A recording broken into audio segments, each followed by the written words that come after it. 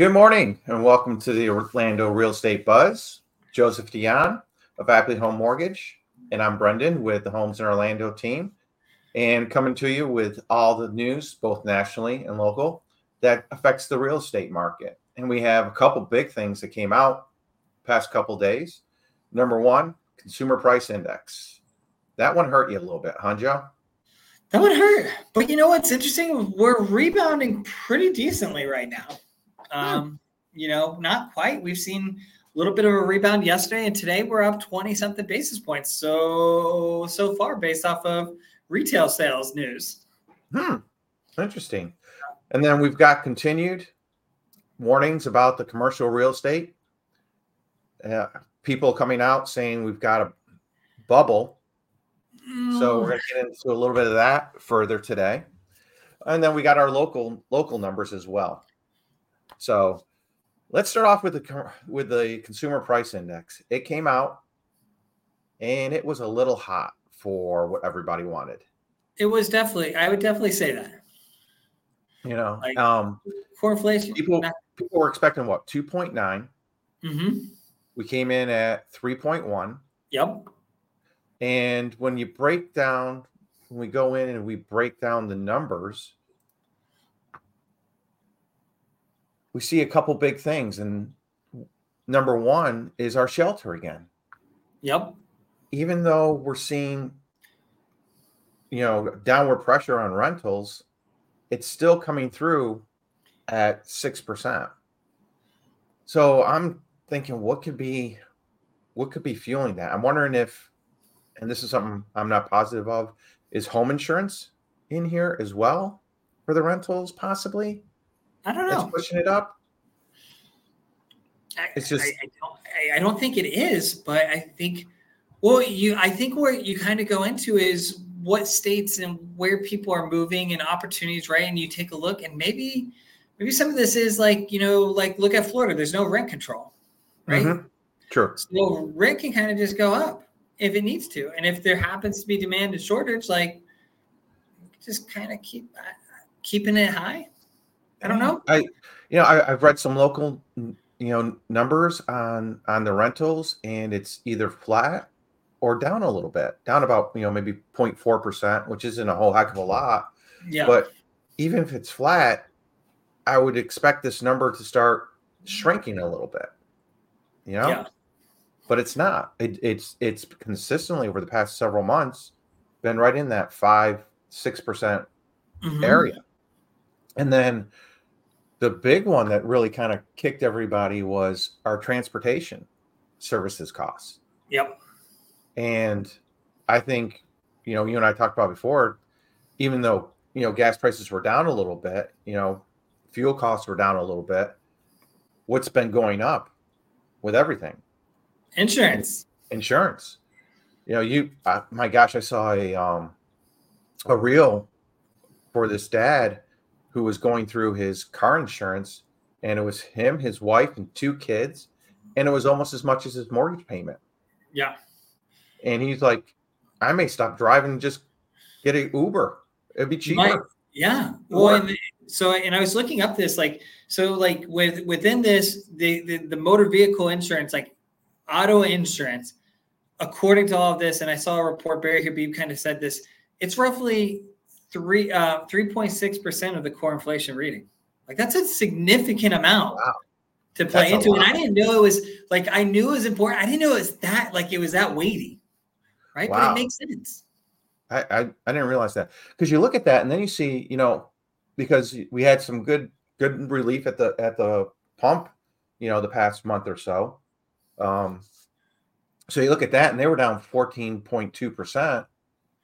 And it's like, man, there's really some things pushing up. And of course, shelter contributes roughly about 30% to that number. So as long as that shelter number continues to stay high, mm-hmm. these other ones can show, reductions.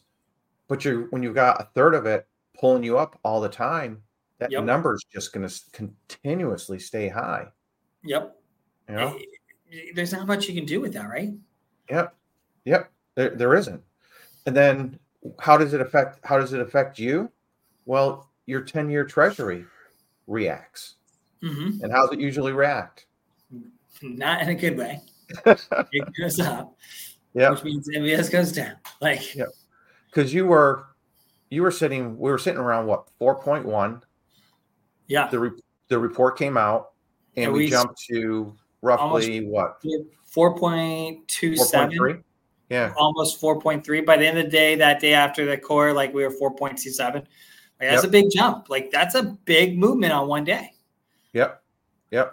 And it's just, to me, it's just another shot across the bow of, all these people who keep saying, we're going to have, rate decreases. Mm-hmm. But, the thing that we watch on a regular basis, and we put this up pretty much every single week, is we, tracking the Fed watch. And in March right now, we've jumped. You look a week ago, 81% of the people said they thought we were going to get a rate cut in March. And we've now gone to roughly 89%. So people really are, you got that 10%.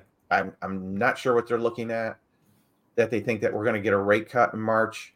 They're just holding out, right? Like, they're just hoping to be optimistic. Like, if I was in Vegas, I'm not putting the money on it. That's for sure. No. Not at all. And then when we go to May, you're seeing something very similar, in that you still got a lot of people holding out that May is going to be our first rate cut. But it is down from a week ago. You had 40% thinking no rate cut, and went to 61, and we're holding right now about 59% that we're not going to have a rate cut. Yeah. I mean, even in May. And I think you and I both agree we're thinking June. I think June, and I think we can get into March, and I may kick the can further down on the first one. Like, I'm really curious to see March's numbers, because I think the Feds are going to be more conservative when it comes to this rate cut. Yeah, I know. Powell's mentioned it before. He doesn't want to see something happen that like happened in the 80s, where the Fed raised, got too aggressive in the cuts. They started the inflation down, but the minute they started the cuts, what happened? Inflation shot back up, and they had to really crush everything. Yeah. And I know he doesn't want to have to do that. And quite honestly, as long as the federal government keeps spending at the pace they're spending, I don't see how he drops it. I really don't, because $2 trillion a year in deficit. $2 trillion. Yeah. $2 trillion a year. I mean, you're creating money. The Fed doesn't have to print, because we're just creating bonds, and it's creating money. Mm-hmm. And you take that out, our GDP drops like 3 or 4%. We're actually a negative GDP if we take that out, or flat at all. Great Britain and Japan just basically came out this morning and said we're in recessions. Yeah, I'm shocked it took them that long to hold. They held out. They held out as long as possible. Germany's contracting right now. Mm-hmm. So you've got, what is it? 3 of the top 5 economies right now are in a recession. Mm-hmm. And I don't care what China says. China's in a world of hurt. I would not want to be anywhere in any of the government agencies over there, because I don't know what they do to them. They kind of disappear sometimes. So that's just something I just don't want to touch at all. Mm-hmm. So we're looking at all this, and then we're getting the same warnings that we've been getting for the past, year on the commercial real estate. And this is something I didn't know. I really like this website. He does a great job doing research and bringing out some things that other people miss.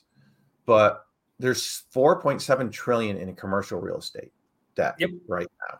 That's due. That's the total. That's the total. Okay. But instead of only having 659 billion, just 659 billion due this in 2024, It's ballooned to 929 billion. Yep. And do you know why? Previous notes being just pushing debt off. Yes, modifications. Yeah. Okay. Modification. So why would we want to modify? Let's think about this, right? Yep. Why would a bank want to modify? Because they don't want to take it back. And they don't want to take it back. Why? Because it's worth less than what they wrote the notes for. Yeah. So it's kind of like, think about it, right? Like, it's like a short sale in residential, right? If they take it back, right? Like there's like stuff like they don't want to do stuff like that, right? It's a foreclosure, and it's much harder to get rid of a commercial building, like a 20 million, 50 million, 100 million commercial building than it is to get rid of a single family home.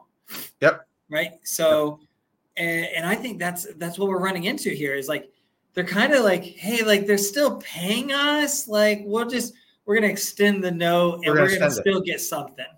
And when they extend them, you think about it, what the cost of their money is to what the cost, if they're keeping them at the same interest rates. Yeah. The banks are losing money on the modifications. Yep. How long can they hold those modifications without forcing the refinances? Yeah. And I think it's just that, like, they don't have the revenue. These commercial properties don't have the revenue that's needed to justify the expenses. The loans are way more than the buildings are worth right now. Like there's so much challenge on this. It's kind of like, hey, like we'll take something versus nothing, because if we refinance to where rates are today, they wouldn't be able to get it approved. No. And this was interesting. This was from iConnections. And this is Barry Sternlich. He is the CEO of Starwood Capital. And this is what he had to say last week.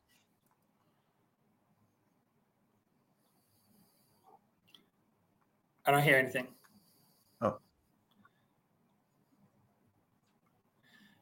Do we have an audio coming?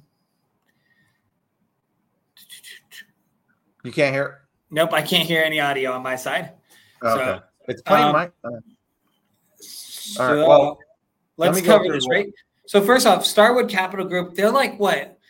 Investment firm with like 120 billion, something 100 billion, something like that in assets? Yes. So guy knows what he's doing a little bit. Oh yeah. Yeah, he's on it. And his basic gist was that we have $3 trillion. He had 3 trillion as his number worth of commercial real estate. That's really only worth $1.8 trillion. Okay. That's it. It's only worth 1.8. That's a big haircut. That's a huge haircut. But the other interesting thing he brought up was that the United States is the only country that hasn't gone back to the office since the pandemic. Okay. Japan's commercial vacancy rate is like 0.1. South Korea's, he said, was like 0.2. England, Germany, same thing, very low vacancy rate in the commercials industry, in the commercial residential real estate market. We are actually the only country that hasn't done that. Why would that be? Like, I don't understand why that would be. Is it like, I feel like maybe, I don't know, like, does public transit, opportunities to get places, ease of access? Is it the fact that we have our home bases have so much and resources? Like, are those the things that play into this? I don't know. I think it could be a part of it. I think another part of it was the job market. Is in order to get someone, the job market was so strong that the employee could say to the employer, hey, yeah, I'll work for you, but I want to work from home.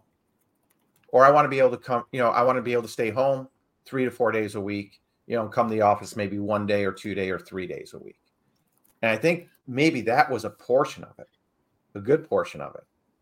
And another portion could just be that we're soft. Employers are afraid to stand up and say, no, you've got to come to the office. Mm-hmm. Yeah, I You mean, know, IBM came out, and he mentions this is that IBM came out and said you're coming back to the office. You know, no more of this. You're coming back to the office. mm-hmm. You know, and it's interesting because it's kind of a double-edged sword because you've got all this commercial vacancy. I saw a graph the other day that if you stacked it all in a certain size building, it would be like 3.5 miles high, something like that. There's that much vacancy in the United States. Yeah. And but you've got this vacancy. So if people go back, but then you've got all these remote workers like in Boise, Idaho, Mm-hmm. move to Boise, Idaho because they had the flexibility of working from home and they get called back to the office. This gets in better shape. The housing market starts to fall. Yeah. Because all of a sudden you get all these people who have to go back. Well, it falls regionally, right? Yeah. I mean, you're going to see some. It'd be interesting to see some. Regionally, you may see prices dropping 20%, where other areas it's going up 20% because you got to move people back. Mm-hmm. That'll be interesting. That would be very, very interesting. Yeah. And you see, like I mean, I've heard like Google has put a heavy emphasis back in office, right? Of different pieces. And what I found, and I was talking to a buddy that works for not Google, but works for another IT company. And he basically was just like, hey, like where they were based and where he was based was 1,000 miles away. And he's like, hey, like you guys hired me as a remote person. Now you're telling me I need to come into the office. Like, what do I do? And they're like, oh, well, like we'll have you come in 1 week a month versus weekly. And he was like, great, awesome. And then what he found is all of a sudden his role is starting to diminish. And he was just like, wait a minute, like I'm almost being forced, like he's being put into a force where he knows like he's, in the tech sector, he knows he's being put in a position to where they're basically trying to make him obsolete and eliminate him without him basically forcing him of like, hey, there's no growth, there's no opportunity, there's no nothing. Like you're stuck. You're going to do this. You're going to operate in this very rudimentary level, right? That's not what you wanted, not what you're hired to do. And we're going to let you live there. But the goal is that we're hoping that you leave, right? Like that's what he feels like. And I think that's what you're going to start seeing some of these bigger companies do is like, hey, like, oh yeah, we did hire you, but they're going to try to fade people away or fade people out to get back that in-office approach. Yep. And if you're not willing to conform, you might find yourself stuck in that situation. But he was like, I've got 3 kids. I've got a wife. She's got a job. Where, like, I can't just pick up and move our family over there. Yep. And it's an interesting situation because, I mean, as a company, and I'm looking at all these leases I have, and it's just basically losing money. Productivity wise, I can't tell you is one better than the other. I mean, I look at our industries. I was at your office the other day. You've got a beautiful facility, but do most of the people come in every single day? No. It's like as a real estate agent, I love my office at home. I've got a nice office over in Tuscaloosa, but I honestly don't feel like driving a half an hour to go to Tuscaloosa. It's like that's too far for me. And I can just get up, go to my office, and start doing my work. But not everybody's built like that, and not every role is built like that, right? Like some roles, like I hate to say it, like I've had employees in the past where if you don't have a constant eye, they're great employees, but they need someone watching over them to make sure when they're not like, because they may sit there and go, oh, well, my job task is A, B, C, and D. And you're like, yeah, but like if you get through A, B, C, and D, there's also E and F that you can do. But they'll sit there at D and go, okay, well, I'm done. And they'll just, if they're at home, they'll be like, well, I'm going to go do some laundry. I'll clean the house. I'll go run an errand. I'll do this. And all of a sudden I need them. And they're like, oh, well, I'm in the middle of something. And I was like, you're not at your house, are you? And they're like, no, I went to the doctor's. And I'm like, okay, cool. I'm not paying you to go to the doctor's. Like you're on my time right now, whether you're at your house or not. Like I'm paying you right now not to go run errands. And that's the challenge sometimes. And I think that's where the work remote, I think that's where a lot of employers are struggling with the work remote to in office, is they saw the initial productivity went up, like happiness went up, people were excited. Yep. But then I think people got more and more complacent and productivity has gone down in certain areas. So I could see that. I could definitely see that. I could definitely see that. You know, I think that's maybe where an employee may, and this is I don't know what's the right way to say it.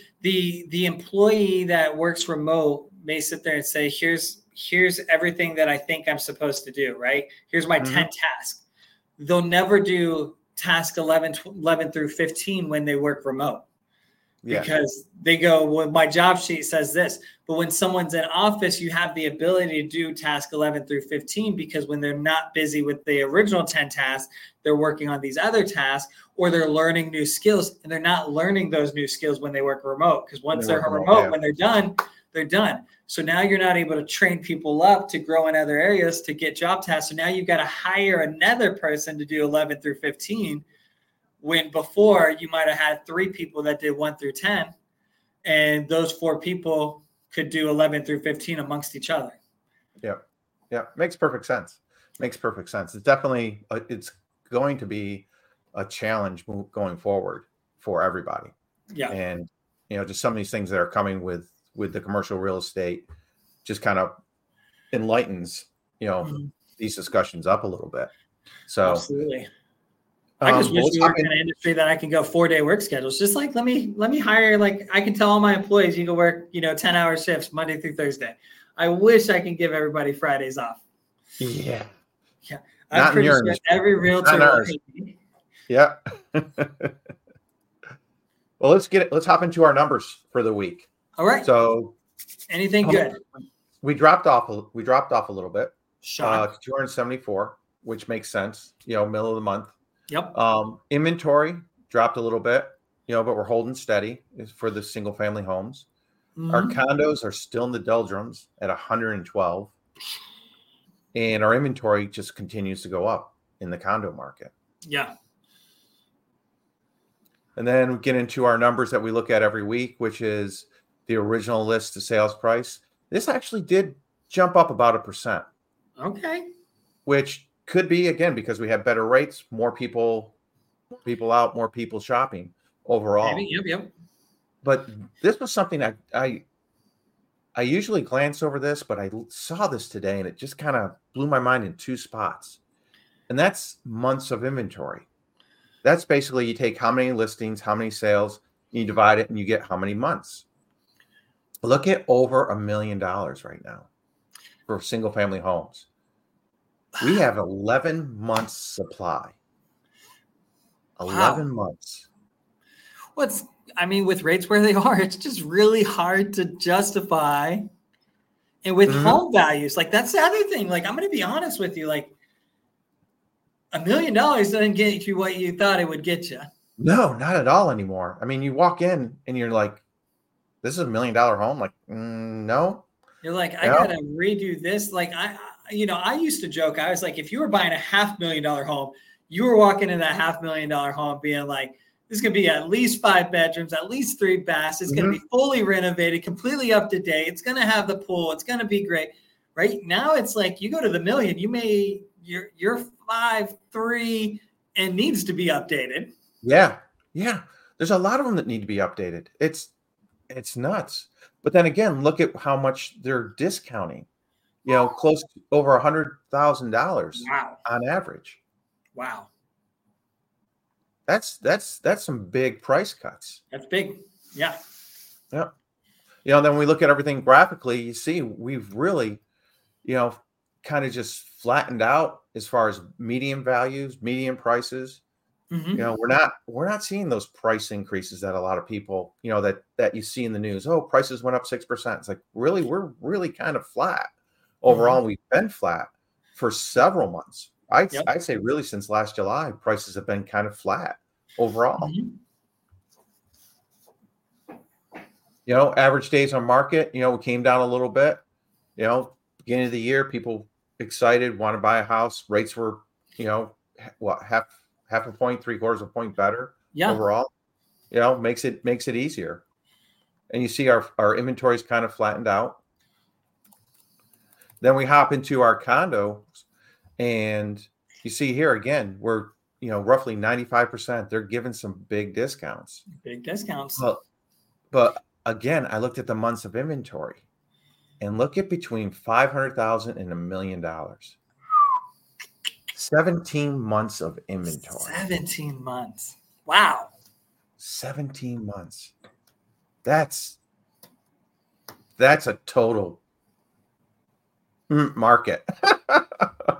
Yeah. I mean, that's bad. A hard market to be in right there. Whew. That is a very tough market to be in right there.